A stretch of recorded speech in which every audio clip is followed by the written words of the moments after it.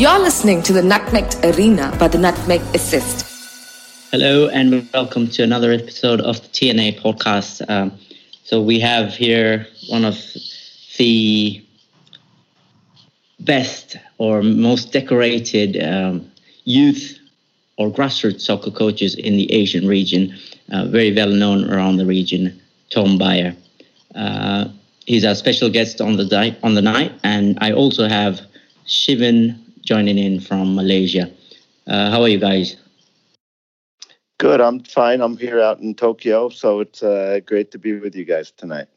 Thanks for your time, Tom. I know that you're a busy person developing football, so thanks for your time. Yeah, no problem. Shivan, you there from Malaysia? How are things there? Okay, hello everyone. Once again, it's happy to be back on the show, and the fact that I know that this weekend we're going to have a recording with Tom, and I just couldn't afford to miss this opportunity to talk about football with him because he, as what Shankar has mentioned, he's one of the most renowned grassroots football coaches out there. So it's always interesting to hear from his angle on football as we know what it is today. Okay, excellent. So, Tom, rather than me telling our listeners about yourself, it would be really wonderful if you could say what you do in football and how you ended up there doing what you do. Sure, guys. I've been in Japan for over 30 years. I got involved in Japanese football as a player first. Played for Hitachi FC, which now plays in the Japanese J League under Kashiwa Reysol. I came here pre-J League back in the mid to late 1980s, and football was pretty popular already. It was very well organized, but there was no professional league as we know it today. All of the teams were owned and operated by iconic companies such as Hitachi, the club I was at, Panasonic, Toyota, Yamaha. All the big corporations out here. And I got out of playing. I retired from playing back in 1988. I finished, and I fell in love with Japan and wanted to stay here. And I tried to figure out a way that I could stay connected with football. Mm-hmm. So I quickly got involved in youth development, not on a real kind of deep, serious level. It was more through going around the country with a sponsor. I had a sponsor from Nestle, a drink called Milo, which I know we have in Malaysia and in Australia. In fact, even in India. Yeah, that's right. It's around the region. So it's kind of seen as a nutritional drink for children. Mm-hmm. And I convinced Nestle to sponsor me doing a round of what we call football clinics. And that was just going around the country, kind of entertaining kids, keeping them busy, a little juggling, a little passing, shooting, mini games, things like that. And that started in 1989. And it actually it came to become and grow into a very big program where I was doing 50 events a year. And it went for 10 years. So there's a bit of a timeline. So from 1989, I started doing these big Nestle clinics. I still didn't really have a philosophy or a methodology other than I just wanted to be around kids, wanted to be around the game. I had started taking some of my coaching licenses as well. Still not sure where the direction was that I was going to go. And then I think the big key point was in the early 1990s, a former England striker, national team player, a fellow by the name of Paul Mariner, who became a good friend of mine. He convinced me to get interested in the work of a Dutchman named Will Kerber. And I did that. And I was fascinated by all the technical work. I was fascinated about, the foundation being mostly ball mastery, then breaking it down to different moves and, attacking style of football, teaching players how to take other players on, 1-versus-1, different components, the technical components, individual components of player development. So I really got interested in that. And then on a commercial business side, I brought that concept to Japan and created which started out to be just a couple of real football schools, actually, around the area here in Tokyo. And it's very important to understand what these schools were and how they operated, because they didn't function as a club team. They functioned as a solution to the problem, which is, football is a hit or a miss depending upon where you live, will depend upon the quality of the coaching you have. And in the grassroots segment, and when we talk about grassroots, I'm talking about the ages of 6 to 12, because that's the age here in Japan. That's a elementary school. That's the how they categorize it, right?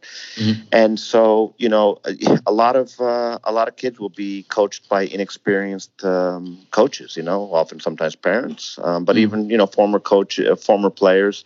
But there wasn't a lot of technical, specific, specialized coaching going on. So this fit right in place with what was needed. So we created these schools, and we were supplying a solution. That is that even if you trained at your team 2 or 3 times a week, you weren't getting enough technical training. Therefore, you could come to our schools. Well, that grew into a huge organization, a huge company. Today, fast forward now, and I'm talking 25 years ago, right? Yeah. There's over 130 of these schools all over Japan. There's about 200 full-time coaches that work at those schools. I spun out of those school business about 10 years ago, but just to show you the kind of the timeline. And then the next real kind of key, there's 2 other kind of key moments in my career that are quite interesting. In 1998. Basically, I got casted on Japan's #1 show for children, television show, that was born out of the creation of the Pokemon, which is pop culture. Yeah. And there's a very popular TV show here in Japan called Ohasta. And I got casted on this show. It's not a football show. It's just a pop culture show. And they created a corner based around me, myself, because the corner was named after me. It's called Tom-san's Soccer Techniques. Oh. So every weekday morning, I would present this corner. But the funny thing is that, or the remarkable thing is that corner went for 14 years. So it was extremely popular. And then that coupled with, we're opening the schools. We basically built the schools around my appearances, my media presence on television. I was also, I had 2 full pages in Japan's #1 comic book in Japan called Koro Koro Comic, which has a circulation of about 1.3 million copies per month. And then here I'm creating content. We created VHS videos back then called Tom-san Soccer Techniques that were just, bestsellers. And then I'm going around the country and I'm doing these events. Now I'm not doing 40 or 50 events. I'm doing 70 or 80 events a year. Wow. And we've got the J League. It started up in '93. We've got the World Cup coming in 2002. So I tell people it's kind of like the perfect storm. The timing of when I was in Japan, and then a lot of other things happened. And then I'll let you guys talk after I'm done here, giving you the kind of the background of what I did, because then the next stage, which I'm in now today, which is really more of the football starts at home. That's now another big turning point in my career that we can discuss a little bit, but I'll open it up for you guys to ask me any questions about it. But that's basically kind of not in a nutmeg, but a nutshell of what I did for the last 20 some odd years in Japan. Oh, that's a really inspiring and a really good story to hear. I mean, I know that what you do and the things that you have gone through, but to actually hear it from you in person, that's a really different level. Really inspiring. I mean, being a football development officer myself, this is something that I could really take on board. Yeah, I mean, the interesting thing is that, so I've got a very interesting skill set of experiences, right? I've worked with many different brands, some of the, biggest top brands in the world, Adidas, Coca-Cola, Nestle, Volkswagen Group, McDonald's. I've worked with a lot of different groups. And all of these endorsements or brands that I've worked with, I've never worked through like an agency or a management company. I basically sat in the boardroom, convincing CEOs to build strategies around some of these ideas. Right. So I understand there's a football ecosystem out there. And I think what happens more often than not is that things get compartmented. So if you're a coach, you're just a coach. Yeah. If you're in the media, you're just in the media side. If you're on the brand side, you're brand side. If you're an amateur side or the professional side, so there's many different points or different. It's like a car engine, right? There's many different pieces, but I have a pretty good working knowledge of kind of how they all work. So I'm able to understand how to link different things together, and be able to, go into the boardroom or go into wherever and kind of speak the lingo, when I've got to talk to the head of a marketing organization like AIA Insurance for all of Asia, I've got to be able to know what I'm talking about and know what it is that, how do I convince a guy like this to put money into a program for grassroots development. So, it's been a long a process. That's exactly what it is. It's a process. It doesn't happen overnight. But now I'm able to do things in other countries more by design rather than trial by error, if that makes sense. Okay. Because you have the design in place, is it? Is it because of that? Yeah, well, no, because I'm able, the testing ground was Japan. A lot of the things we did were trial by error. We saw what worked. I went to football magazines here in Japan and convinced them to give us 1 or 2 pages to create content. You see, what we did is that it always came down to the same thing, and that is that if you want to be a good football player, it all starts with the technical foundation. Yeah. So it's technique. Now, how do you get that out to the masses? Well, you've got to you've got to find the highest mountain peak and the biggest megaphone to shout down to everybody. Yeah. So we did that. We did that by creating kind of like an omni-media approach on television, creating content, writing articles for magazines, whether it's football magazines, whether it's comic books using pop culture, whether it's going out and doing events. So it's many different things, but it's the same constant message every time about the technical development. So if you look in Japan, I mean, it's not a fluke that probably the most biggest characteristic of Japanese football is that they're very good technically. The technical ability is very, very high. So we were able to make that the entry level for football in this country, and that's what one of the major problems is in other countries. Because a lot of countries are sitting there trying to invent the wheel, and they're bringing in the foreign experts from overseas that they're paying a lot of money to, who are coming with a briefcase full of methodologies that worked in their home country, but they don't always necessarily transfer to the country that they're working in. Yeah, that's one of the problems that we even face here in Australia, specifically to Western Australia, because I'm looking at more of Western Australia now. So we do have these local government councils that do partner with us and help us out in these, like the grassroots program that we put up. But after that, what happens is the kids really don't want to be part of football. It's just that at a young age they are part of it because they are either forced into it, or they just want to play, kick the ball. But after a certain age, what we have found here is that they pretty much lose interest. Is that related to something? I think that's related to what you just mentioned there, because not every country necessarily has the same, strengths in the game. So maybe we'll have to tweak some things here, looking at what the kids want. Yeah, again, I mean, if we kind of shift gears here and I talk about the current work that I'm doing is much, much different than what I've done the previous 20 years. So I've had a complete rethink on development. And, the reality is I know what I know because I've achieved it and I've done it. I've done stuff. And so now I know that the role that culture plays, the role that parents play, the role that environment plays, the role that connection between a child and parent plays. For me today, if I had anything I could do and I had to wave the magic wand, or if I had a blank piece of paper and I'm working for a federation, the number one program that I would put in place would be exactly what we're doing now, and that is football starts at home.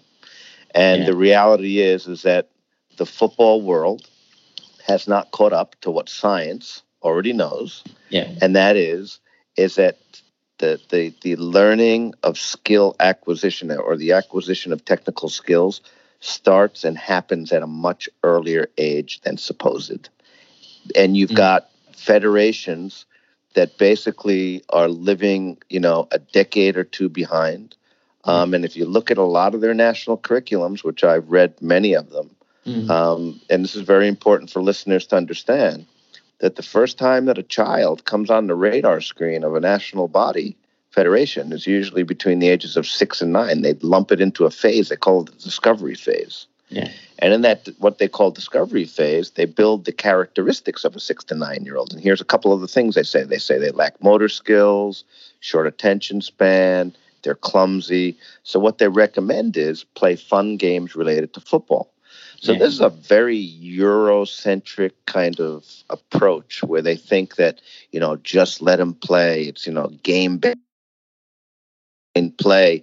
And that does work to a certain degree in countries where there's already a football culture, because kids are exposed to football much earlier than they are even outside of organized play. Therefore, the starting point is much further towards the goal than the typical kid in Australia or in America or in China. And that's the reality. So all the research that I did writing our book called Football Starts at Home, I started studying a lot of the great players from many different generations from different countries.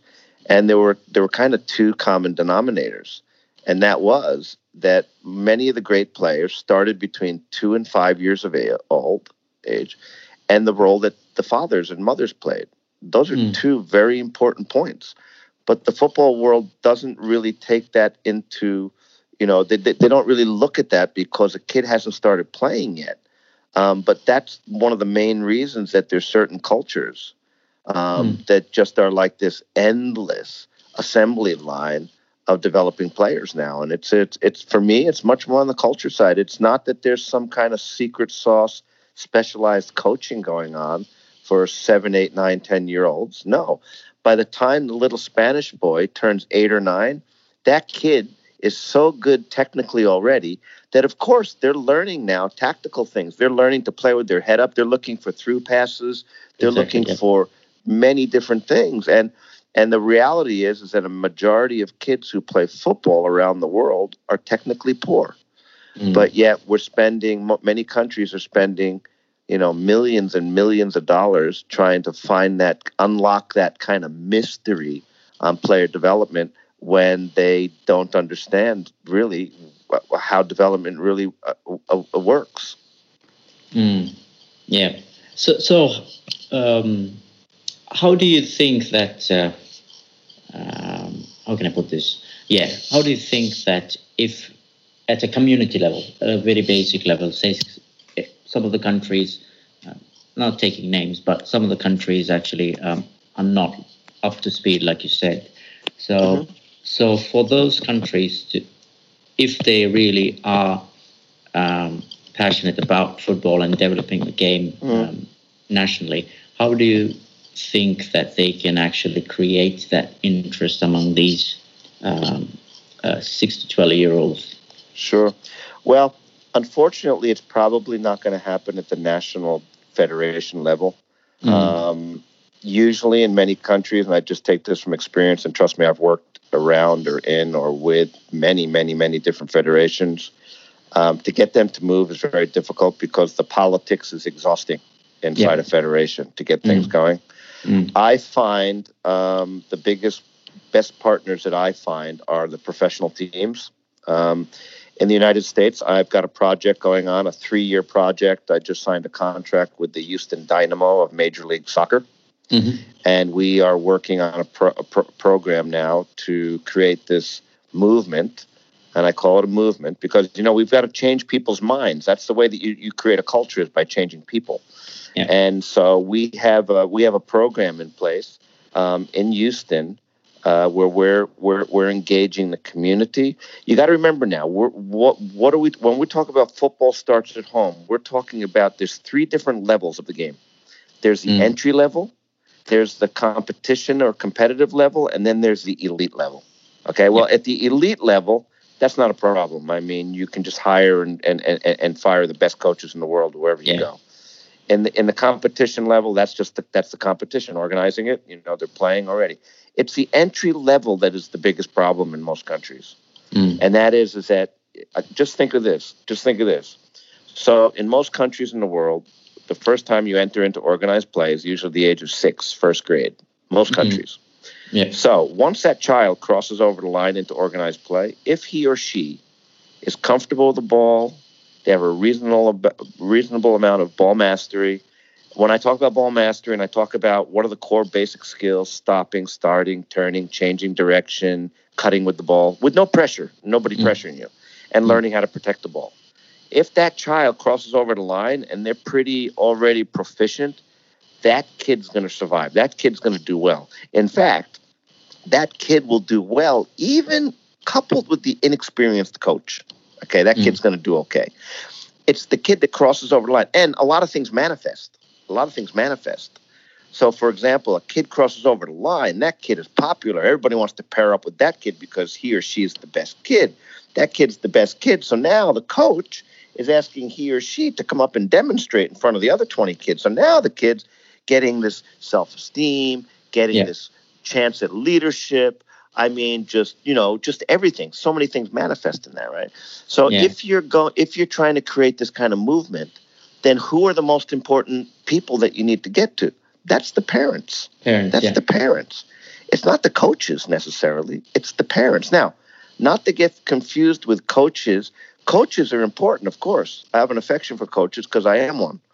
So coaches are important, but they're usually not the ones that are responsible for a child learning technical skills or ball mastery. That's just the reality of it. They can help, they can encourage, but now that I know much more behind the science, and what happened is that this is all based upon, not me like learning this in a book, not me learning this on a coaching course or a coach's conference. This is from me getting down and actually doing it with my kids. Okay. Yeah. So because I have a technical coaching background, I basically created an environment inside my home with small balls, putting them all around the house. And from day one, when my kids could walk and run around the house, I encouraged them to play with the ball. I discouraged them from kicking. I didn't want to condition them into always kicking the ball because I knew that the child needs to have time with the ball. That you need to there's a certain degree of ball mastery. So it's like any sport or anything in life, right? You just don't give a kid when they turn 16 years old the keys to the car and say, go out and drive the car. They have to learn, right? How do you ignition? Where's the gas pedal? Where's the brake? Someone's got to go with them. But no, we throw kids out onto the pitch. And some kids will do well, but a majority of kids don't. So the whole idea is that, can we actually figure out, what, first of all, backing up a little bit, I was very lucky because while I was writing the book, Football Starts at Home, I was contacted by Dr. John Rady, who is one of the foremost neuropsychiatrists in the world from Harvard Medical School. He'd heard about my work. I was working in China. He was working in China. He looked me up. Long story short, we had a conversation, and he took a big interest in my work. And I would just finish the manuscript for the book, and he asked to read it. So I sent it to him, and then he graciously offered to write some pieces of the book for me, which was, unbelievable, right? So we wound up getting the forward and the afterword for the book. And now then, I'm not an academic. I don't come from the science background or the medical background or the neuropsychiatry background, that's for sure. But he does. So I've been very fortunate because I've spent time with Dr. Rady as well, both over at Harvard and Boston, here in Japan, other parts of America.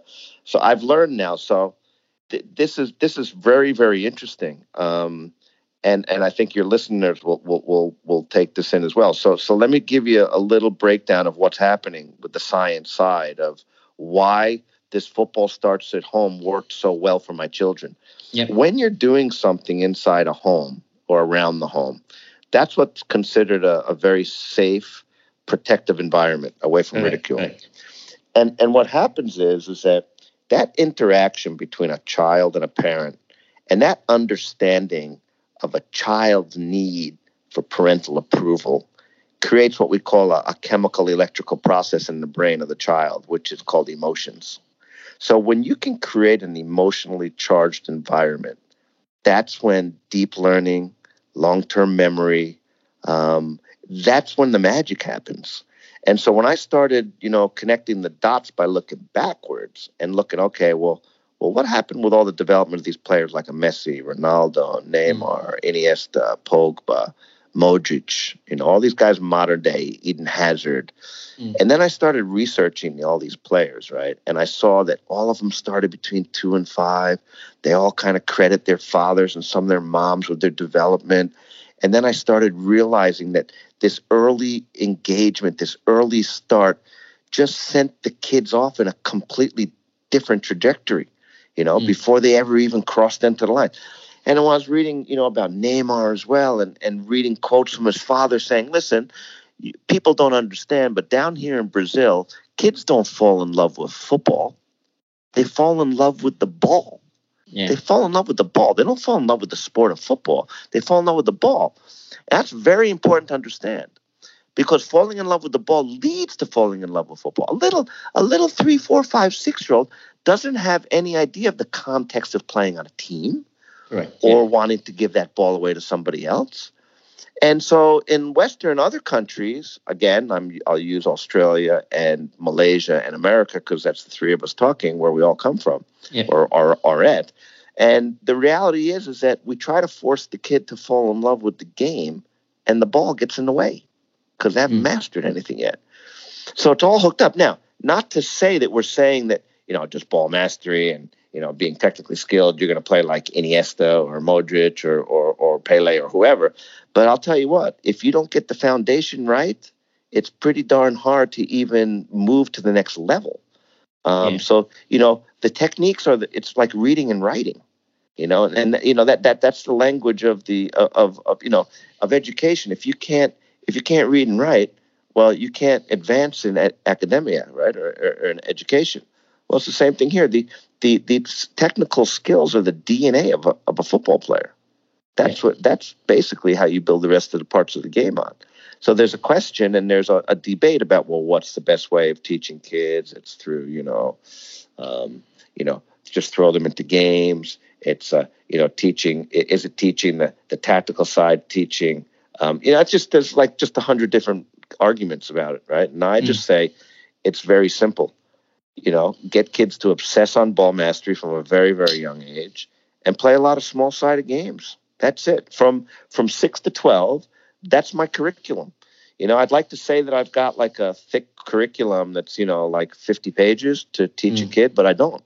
It's basically master the ball and then basically give them a lot of practice. So that's when that just let them play actually works. When the kid has technical skills, if you got 10 kids that have great technical skills, you can just set the pitch up, play 5 versus 5. Yeah. And the kid's going to learn a lot of different things. But now we force there's so much overcoaching going on the game. It's ridiculous. There's so much coaches education, so many coaching courses going on. There's so many different systems of play. There's different tactics. There's the Belgian way. There's the Dutch way, the French way, the Spanish way, the Brazilian way, the German way. There's like every way but no way, and the reality is that the technical skills have no way. There's no culture. There's no way that you stop and start and turn with a ball like a Spanish way or a French way. The technical skills are the same. Yeah. And this is where football goes a bit astray, and all the money gets poured into the top end at the elite side when most kids can't transfer the ball from the right foot to the left or can't do a simple 1-2. Yeah. Yeah. Yep. Shivan, you want to ask something? Are you there still, Shivan? Is he there? Shivan? He's gone on mute. We might have lost him, huh? No, it's been shown on the screen. Anyway, thanks for that, Tom. So, you did talk about the technical ball mastery and stuff like that. But like I said before, how to keep that interest going after a certain age. You can say 6 to 12, you do that, and then at maybe late teenagers, 15, 16, 17, how to keep that interest still in those kids? Yeah. Well, I think that a lot of the problems is, as I said earlier, is that a majority of kids don't ever get past the ball mastery side. They don't get past the technical side. They're not good enough. Mm-hmm. And you got to realize that the older you get, the bigger you become, the stronger and the faster you become, the higher you climb the football pyramid, the less fun it is if you're not good, right? You can take a little 6-year-old, and I've done this because I've got mm-hmm. kids. You got to remember, I've got kids that are 10 and 13 years old, so I'm watching it. I'm on the front lines. I go to their practices. I go to their games. Mm-hmm. And so I see other 6-year-olds, 7, 8, 9, 10-year-olds these last, decade, this last 10 years with my own kids. And you can take a 6-year-old. They can go out and run around on a pitch, and they don't even touch the ball.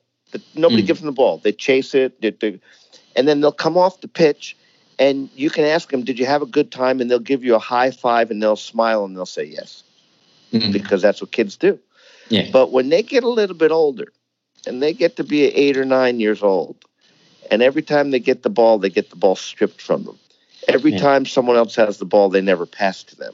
Yeah. I mean, that's when the fun factor goes off. Now, I tell people I have a pretty good feeling it's probably not the best kids that are quitting. So when you talk about the 14, 15, 16-year-olds, you're probably not getting the kid who's wearing number 10, who's starting every game, that's going to be quitting. It's the kid that's on the bench, that's not playing a lot, that probably becomes disenfranchised because now it's turning into more competitive, right? In Japan, it's a real big problem because there's a very elitist society here. Yeah. Football is just and sports in general is an elite pursuit here in Japan. And outside the elite part of the game, it's even difficult to find teams to play with in Japan. So they've got a big dropout rate after the age of 12 because the kids that just want to stay in it. You got to realize that a lot of these cultures here in Asia, they look at sport as a bit different. They look at it almost like physical education, like a discipline, right? Yeah. So, that's a whole nother podcast. That's a whole nother conversation. Australia, countries like Australia, America, where I come from, sports got a bit of a different connotation, a different meaning to Americans and Australians than it might have to Chinese people. Okay. Yeah. But that's a different thing. But getting back to your question, I mean, I see a lot of the surveys coming out of these countries, whether it's Australia or America or some of the English-speaking ones about, the dropout rate. And they point the rifles at, the parents, the coaches. But I never see in the survey the question where they say, do you think you're no good? Do you think you're lousy? Yeah.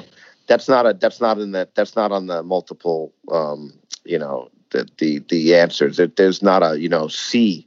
Is A, you don't like your coach. B, your parents too pushy. C, you think you suck.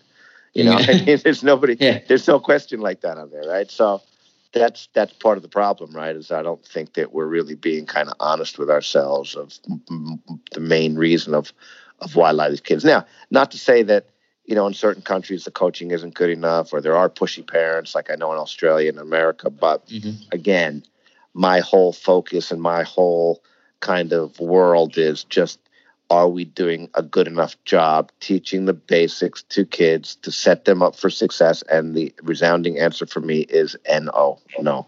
Yeah. And so that's my world that I'm living in. Yeah, that's a very valid point, Tom, because I was also actually the assistant manager for a men's team. So I'm not talking about the kids. It's a men, like grown-up men in there. So in that particular team, we had people not even looking up to before they make a pass. So you could see that they were not taught the basics right. So I had to go through the basics of looking up before they pass, looking up when the ball is traveling to their feet, have a look around the surrounding, have a check, and before they pass, have a check. Even without the ball, have a check of what's happening around. So I had to go through these basic things with the men, so I can understand how it would be like for the kids. So. You know, when you look at a country, if you look at, like, let's say even England, right, the Premier League, if you're talking about Man City or anything else, the amount of kids that will become professionals, it's 0.0004. Okay? So it's not even 1%. So, I mean, if you look at that, but if you look at also the amount of money, the energy, the resources that go into trying to affect that 0.00, and at the end of the day, it still comes out to 0.0004. So, I mean, the reality is that the elite world has to come to grips with what they're doing doesn't work. I mean, if you look at, you know, if well, let's frame it a different way. If we were to believe all the different methodologies that the elites are telling us that their way of doing things, well, how come they have such a terrible success rate? You know, and so the reality is that, you know, all the money, all the research, the resources, everything's going into that top end, and very little goes into the bottom end that's comparable with what's happening at the top end. Look at a country like Iceland. So, for example, I'm invited to Iceland in September. I'm gonna give a keynote speech at their coaches' annual symposium. They've invited me to Reykjavik in September. I think it's on the 11th or 12th. And I've studied a lot of their work. They did away with all elite programs. There's no elite programs in Iceland. It's all grassroots. Everything's thrown into the grassroots. You know, so certain countries have to be very, very creative, innovative, because they lack many things, right? They lack many things, such as even just climate, to be able to play all year round outside. There's just many different things. So every country is a little bit different, right? And if you look at countries like Croatia, Uruguay, these are countries with only 3-4 million populations, but yet they produce some of the best players in the world. And they're in the top 10 countries in the world all the time. Out of 211 FIFA member associations, 7 out of the 10 countries in the FIFA top 10, 7 out of 11, have populations less than something like 7 million people or 10 million people. I mean, it's astounding. Yeah, it's astounding. So and how many of those teams have won the World Cup, like at the elite levels? Exactly. Well, first of all, there's only 8 countries that have ever won a World Cup out of 211. Right? That's Uruguay, Brazil, Argentina, that's Germany, that's Spain, that's Italy, France, and England, right?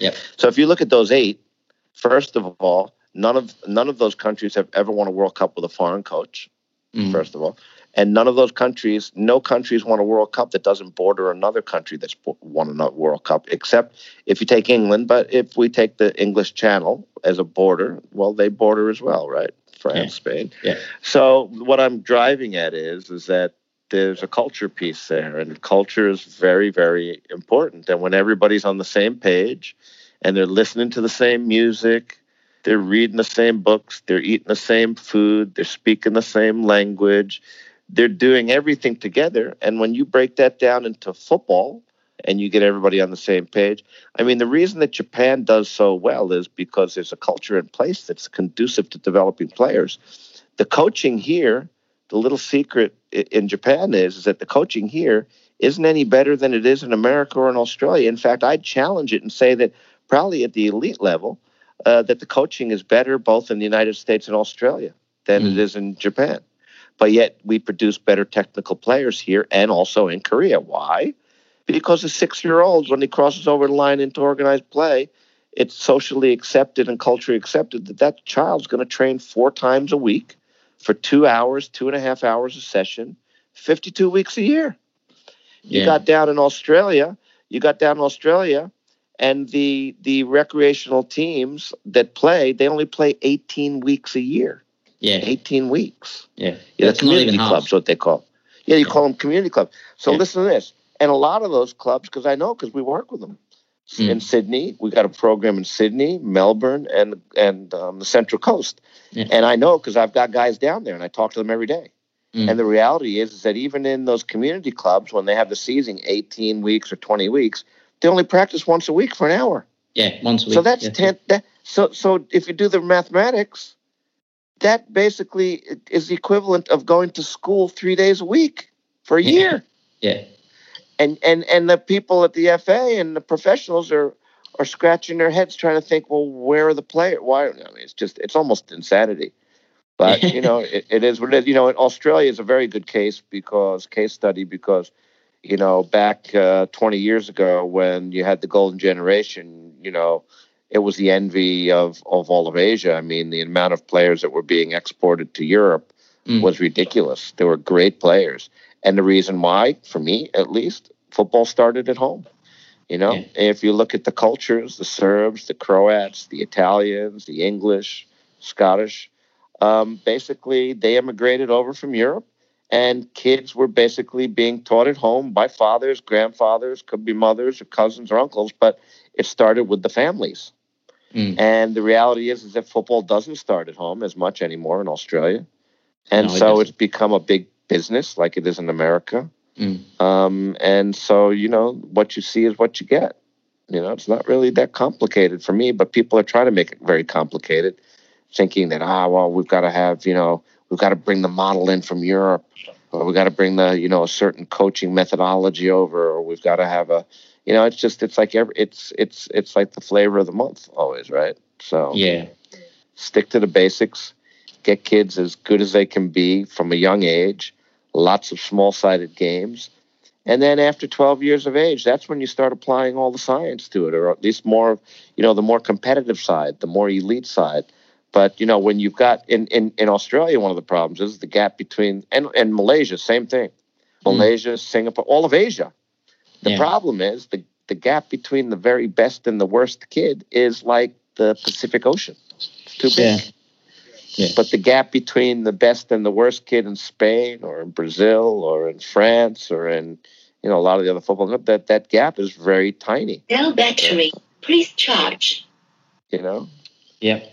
So, somebody's mobile is out of charge, I guess. Yep, not mine. Mine is No actually, battery. sorry. Please charge. There it is again. Yeah. That's the advertisement for your program. Yeah. Please charge. Shivan, you back? Ready? Is he there?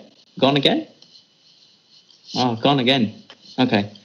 He's playing games with us. Yeah, I think he's gone to get the charger, maybe. Yeah. Okay. So how do you get get the participation rate from a young age? Yeah. Is it? Well, there's different. Yeah, go ahead. There's different. Again, there's no real one size fits all. When I work. First of all, I work in different layers. I work in different segments. I've worked for the past few years with the Chinese government, the Ministry of Education that oversees football development. I've worked with federations as well. I've worked with professional clubs, amateur and pro, and I work with different brands and media partners. Right. So it's kind of it's a little of everything. That's why if you can get into a country, I think that's why we had a lot of success here in Japan, because we're on TV, we're in the magazines, we're in the comic books, we're in the newspapers, we're doing events all over Japan, we're creating content, we've got schools, we've got camps, and it's all the same thing, man. Technique, technique, technique. That's the whole mantra. And we built a culture here. We built a culture that understood that the entry level for the sport is very technical. It's based around ball mastery. And so if you understand that, and you can create a strategy like that, the problem is that in developing countries, most of the countries' federations, their coaches' education and their technical departments have been outsourced. They've been outsourced to professionals from Europe usually. Sometimes South America, but mostly from Europe. So as I said earlier, I mean, these guys come, and there's nothing. I've got friends that work in these countries as well, technical directors in some of the big countries around Asia. But what happens is that they come, They land in the country. Very often than not, they don't speak the local language. Yeah. It takes them a year or two to just kind of, figure out what their left and their right is. A lot of politics are involved. They come here, and I think they're astonished and perplexed at the level of kids that are playing in the country, because you can bring as many methodologies and systems as you want in your briefcase, but a lot of them don't apply if the kid can't transfer the ball from the left or the right or do a simple overlap. Or just can't even hold the ball. And so that's the reality. I mean, you can't solve something tactically that the player can't execute technically, right? So I think this is what happens, and then it goes around. It's like a revolving door. It's like these countries, they just go around. It's almost like they're on an endless treadmill and they're not going anywhere. And then after a couple of years, when another country wins a World Cup or a country does something significant, then they think, we need the coach that came from that country because he worked in the federation and they won the World Cup or they played in the final. So therefore, our technical director needs to come from there. And it's just, it's just a lack of understanding on how development takes place. Most countries have exactly what they need to actually build the base and the foundation. They just don't know it. Go ahead. No, I was just saying that it all comes down to following the basics, sticking to the basic and getting that right first. It's putting a strategy in place. You can't build the house without the basement, right? Or the foundation even. The basement is the foundation, right? But the problem is that all these countries in Asia, they believe that they're one coach away from qualifying for World Cup. So it's like, we'll bring in the $3 million guy and put him in the Philippines, or we'll put him in Malaysia or in India or in Indonesia or, in Australia as well. I mean, they're always thinking that they're one coach away from doing something extraordinary, right? Or if you're at the higher echelon, they think they're one coach away from actually winning the actual World Cup, right? But if you look at the data, though, and a little bit about development and a little bit about the history of the AFC, Asian Football Confederation, you'll know that I think it was back since 1998 or so, or 94. No country in AFC has qualified for a World Cup tournament without first qualifying for either the under 17 or the under 20. That means, people, if you're listening out there, for the 47 member associations in AFC, if you're not qualifying in the under 16 AFC and going to the under 17 World Cup, or the under 19 AFC and going to the under 20 World Cup, well, I'm sorry to break the news to you, but the statistics just say that you won't qualify for a World Cup tournament. So if you understand that, and never say never, but if you understand that, then you might want to flip the pyramid and start figuring out, how can we build?